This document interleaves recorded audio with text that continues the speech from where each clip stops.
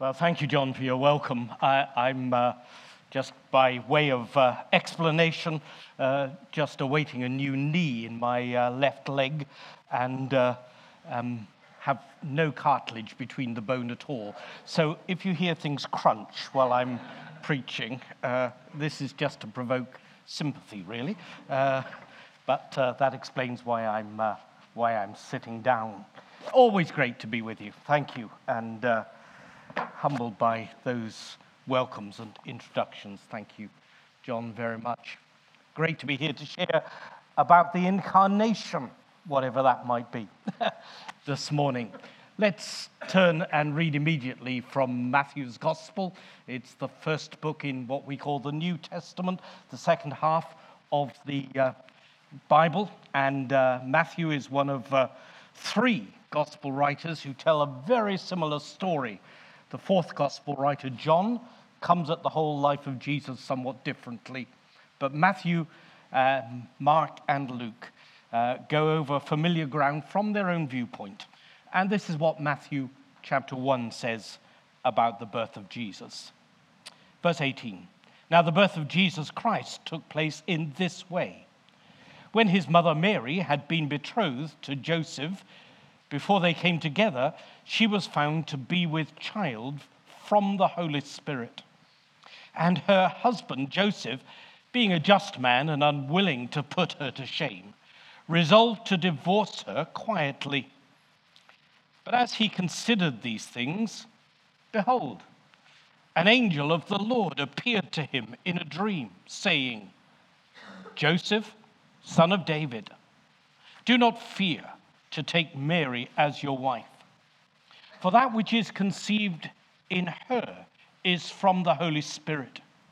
She will bear a son, and you shall call his name Jesus, for he will save his people from their sins. All this took place to fulfill what the Lord had spoken by the prophet. Behold, a virgin shall conceive and bear a son, and they shall call his name Emmanuel, which means God with us. When Joseph woke up from sleep, he did as the angel of the Lord commanded him. He took his wife, but knew her not until she gave birth to a son.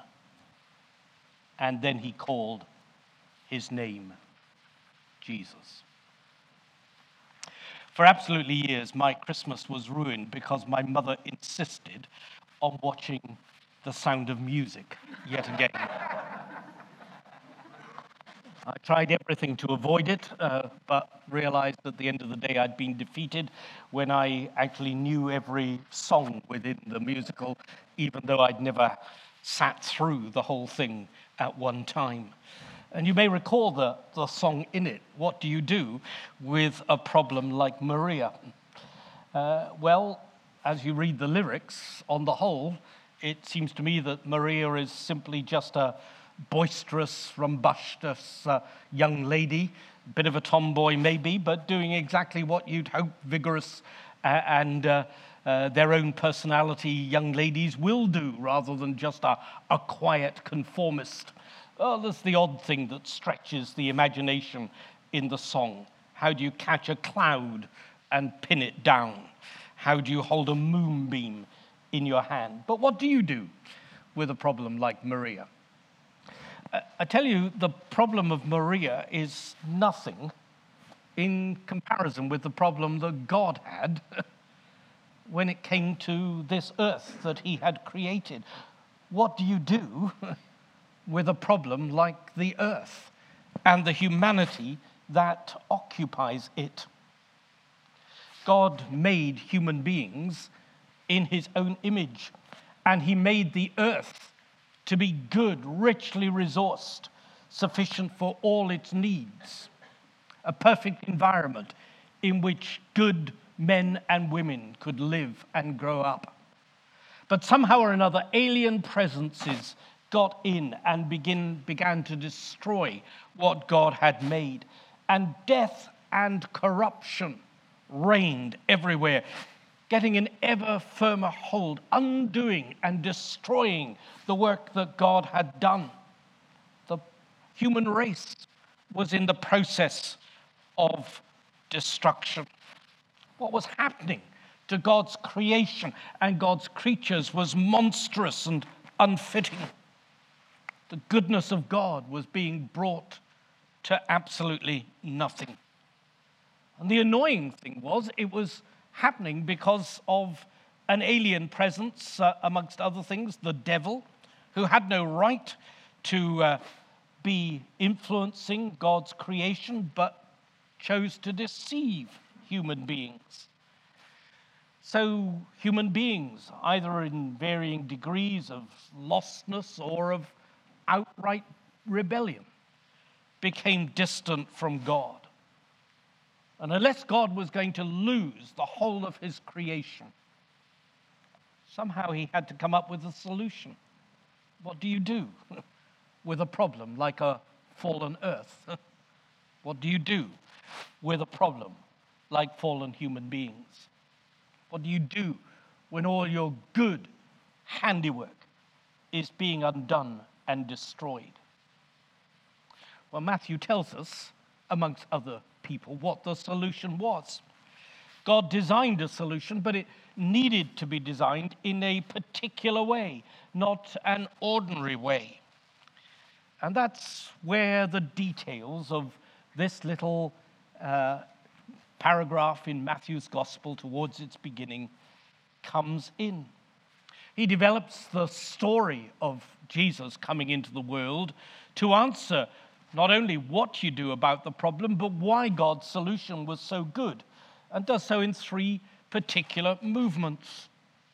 He draws our attention, first of all, to a remarkable conception that took place when Jesus was born. Hopefully things will begin to come up on the screen. A remarkable conception.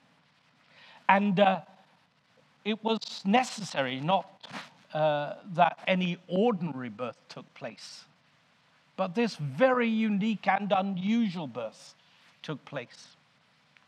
Stand back underneath all the tinsel and the baubles and the presents and the wrapping paper and just think what's going on here. God risks his rescue plan of the world to a teenage girl. Mary would presumably have been about 12, 13, 14 at the time. That was the normal age in which Jewish girls got betrothed.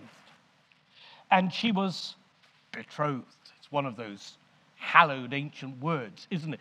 She was contracted to marry Joseph, who probably, if it was a normal sort of arrangement in a Jewish culture, probably would have been no more than 18 at the time. And their engagement was more than our engagement. It was a very real commitment. For a year, they'd be planning their wedding. They would have avoided completely any sexual intercourse, but they were firmly committed to one another. And then everything got thrown into chaos as far as Joseph was concerned, because Mary somehow becomes pregnant. How on earth did that happen? Well, it's all part of God's remarkable plan. She becomes pregnant because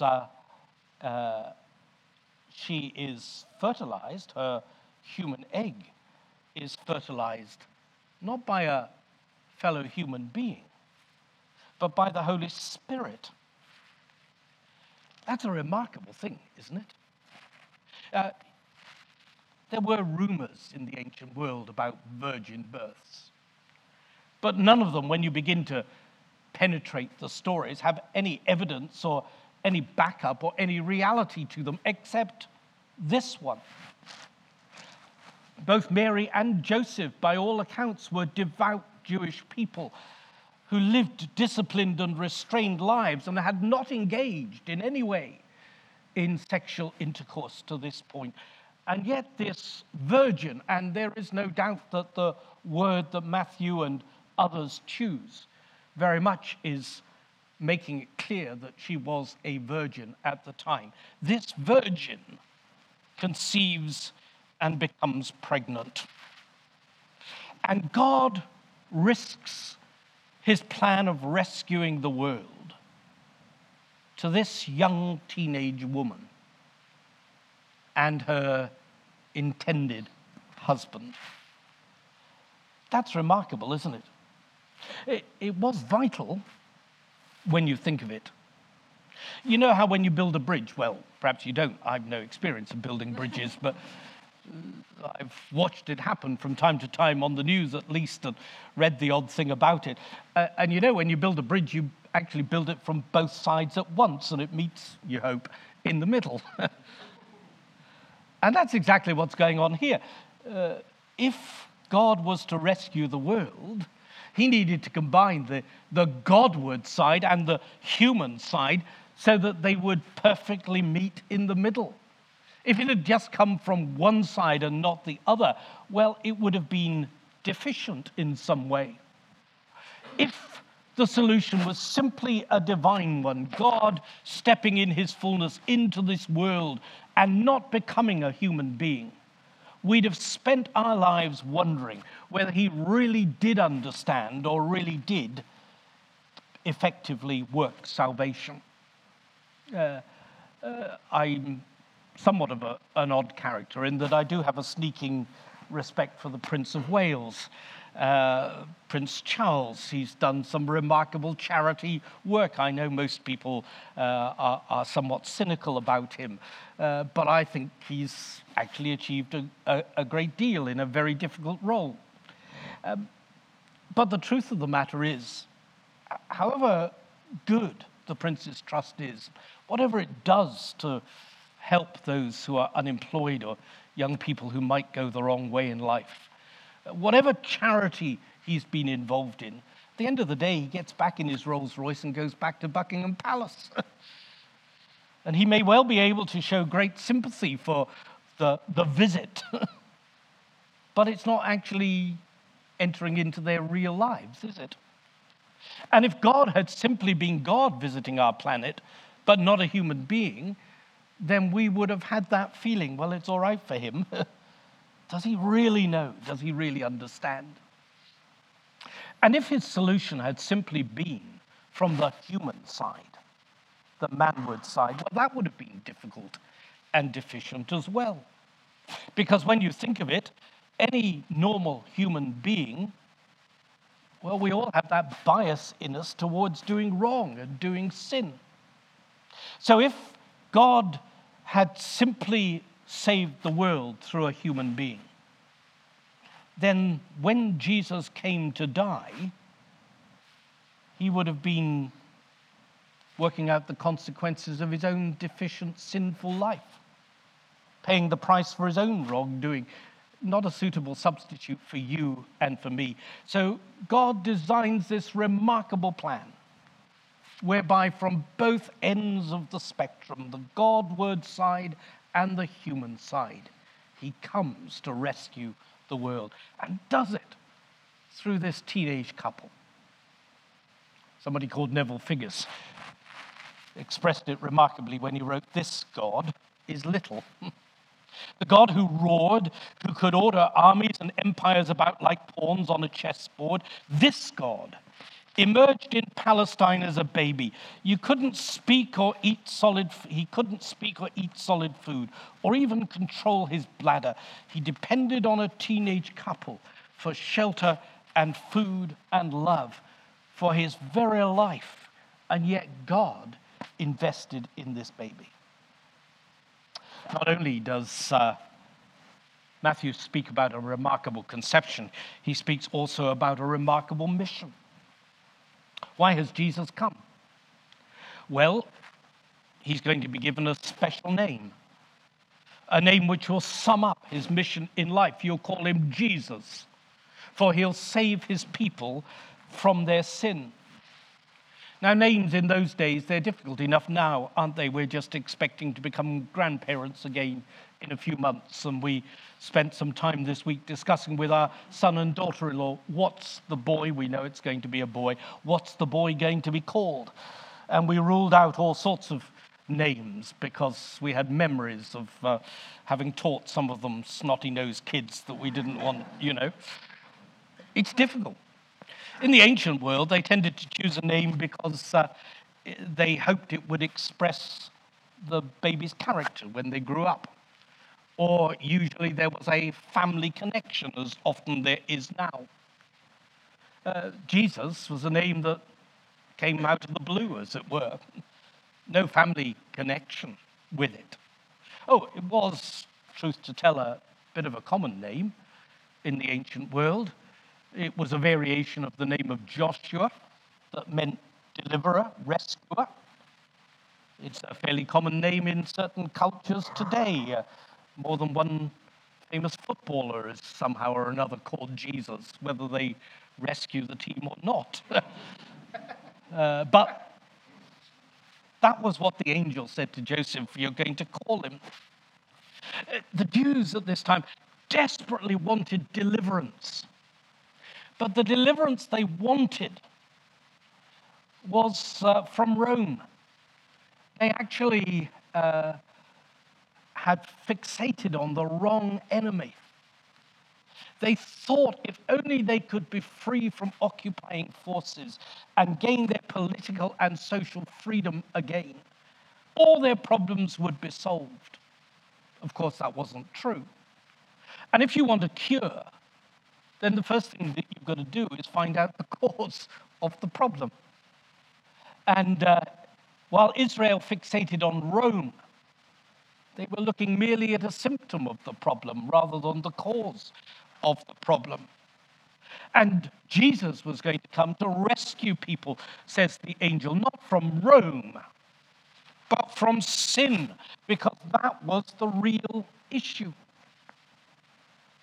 And just as human beings were finite and mortal and always ended in death, that was the result of their having sinned and having become independent from God.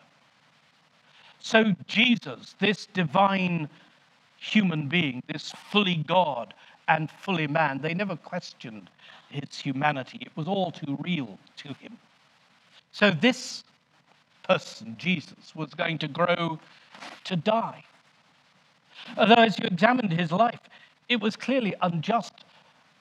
For if anyone deserved not to die, it was him.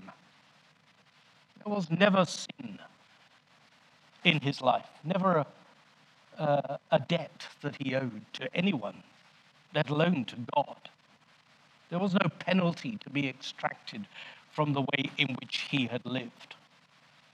And so as one of the ancient fathers of the church, a man called Athanasius, who way back in 300, in the years 300, wrote this little book, St. Athanasius on the Incarnation, one of the most wonderful descriptions of what's going on here. He looks at this life and death of Jesus, and he describes it as a wonderful exchange. His place for mine, your place for his. And in dying that death, he fulfilled all that was required, and therefore he liberated people. He defeated Satan, the alien presence who had deceived people. He pulled the rug out from under him by offering his own life when he had no need to do so, and as our substitute, releasing us from our debt, so we could indeed go free. Salvation happened in a most remarkable way. Not only does Matthew speak about a remarkable conception and remarkable mission, but he just dwells on who this Jesus was and talks about his remarkable nature. He is Emmanuel, God with us. How is God going to solve the problem? Well, a good teacher solving a problem in a classroom will get down to the pupil's level and will communicate in a way that makes sense to them using simple means. God, in a sense, goes one beyond this. He doesn't just come down to our level. He accommodates himself to our humanity. But actually, it's as if, using that teacher picture somewhat, he actually sits the assessment for us. He does the work on our behalf. Not entirely sure I wanted all my teachers to do that, but that's another story. But I'm glad Jesus did. I'm glad he stood in my place. He did more than just come alongside us. He actually entered into us, changing things from within. And this remarkable nature of his, when God is among us and with us, means so many different things. It means, first of all, that he entered into our humanity. That's amazing, isn't it? How can the eternal become immortal? How can the invisible become visible? How can the creator become a created being? How can the sovereign become a servant? How can the Lord of all become a vulnerable baby? How can God, who is spirit, become embodied, enfleshed as a human being? Fully human. Nothing short of humanity in him. The perfect example of what God intended when he made human beings in his own image. And yet fully divine at the same time. You can't think of Jesus without thinking of God, because they are so combined together. So he entered into our humanity. It means he also experienced our lives, unlike some of our royal family or some of our great philanthropists in the world today.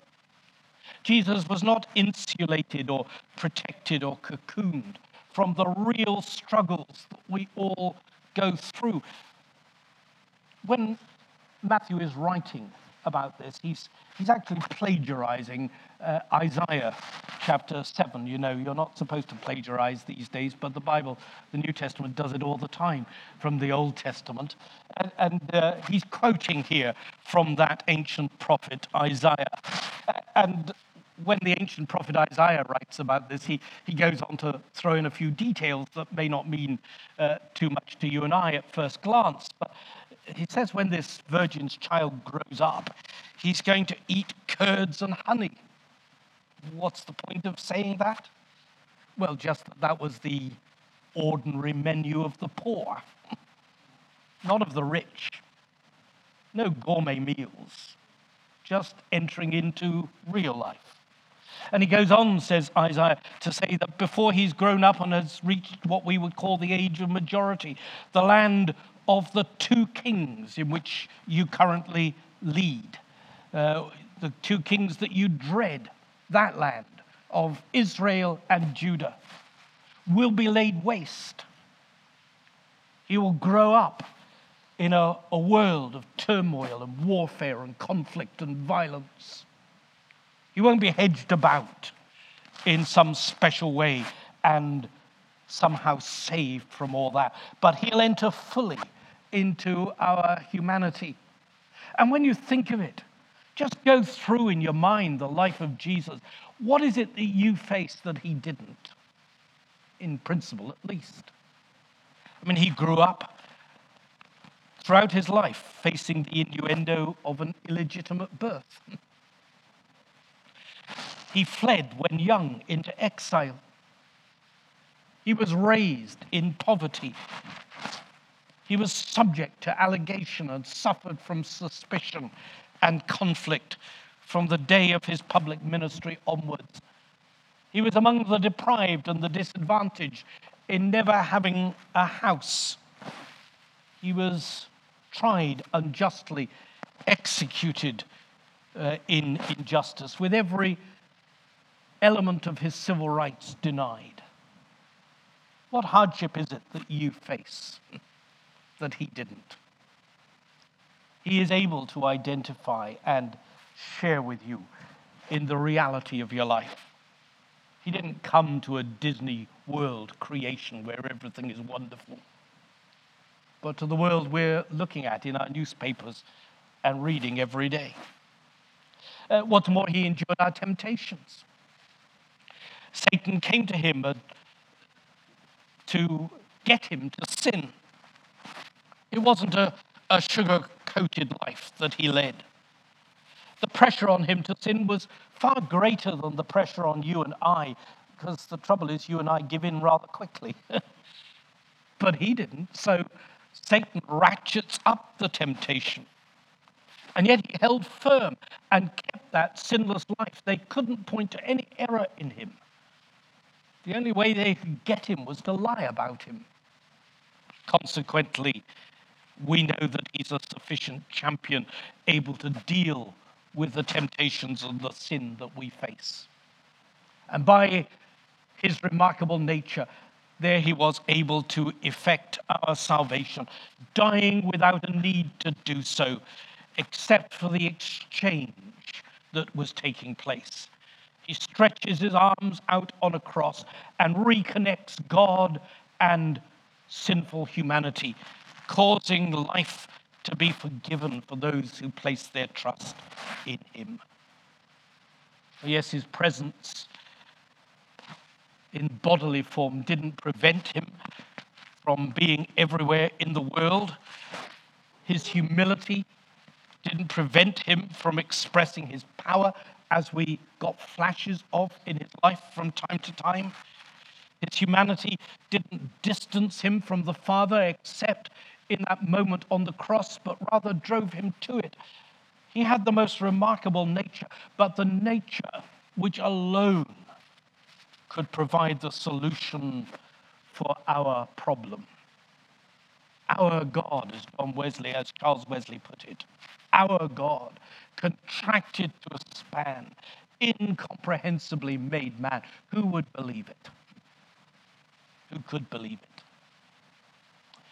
Just after the war, there was a vicar in London called J.B. Phillips who translated the New Testament into the popular language of the day brilliantly. But he wrote some other things too. And at one stage, he reflected on this theme of the incarnation. He pictures a senior angel showing a young angel around the universe and pointing out a rather small and dirty planet, known, says the senior angel, as the visited planet. It's Earth. Do you mean, says the young angel, that our great and glorious prince went down in person to this fifth-rate bore? Why should he do a thing like that?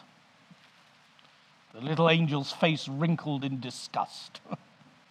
Do you mean to tell me, he said, that he stooped so low as to become one of those creeping, crawling creatures of that floating ball?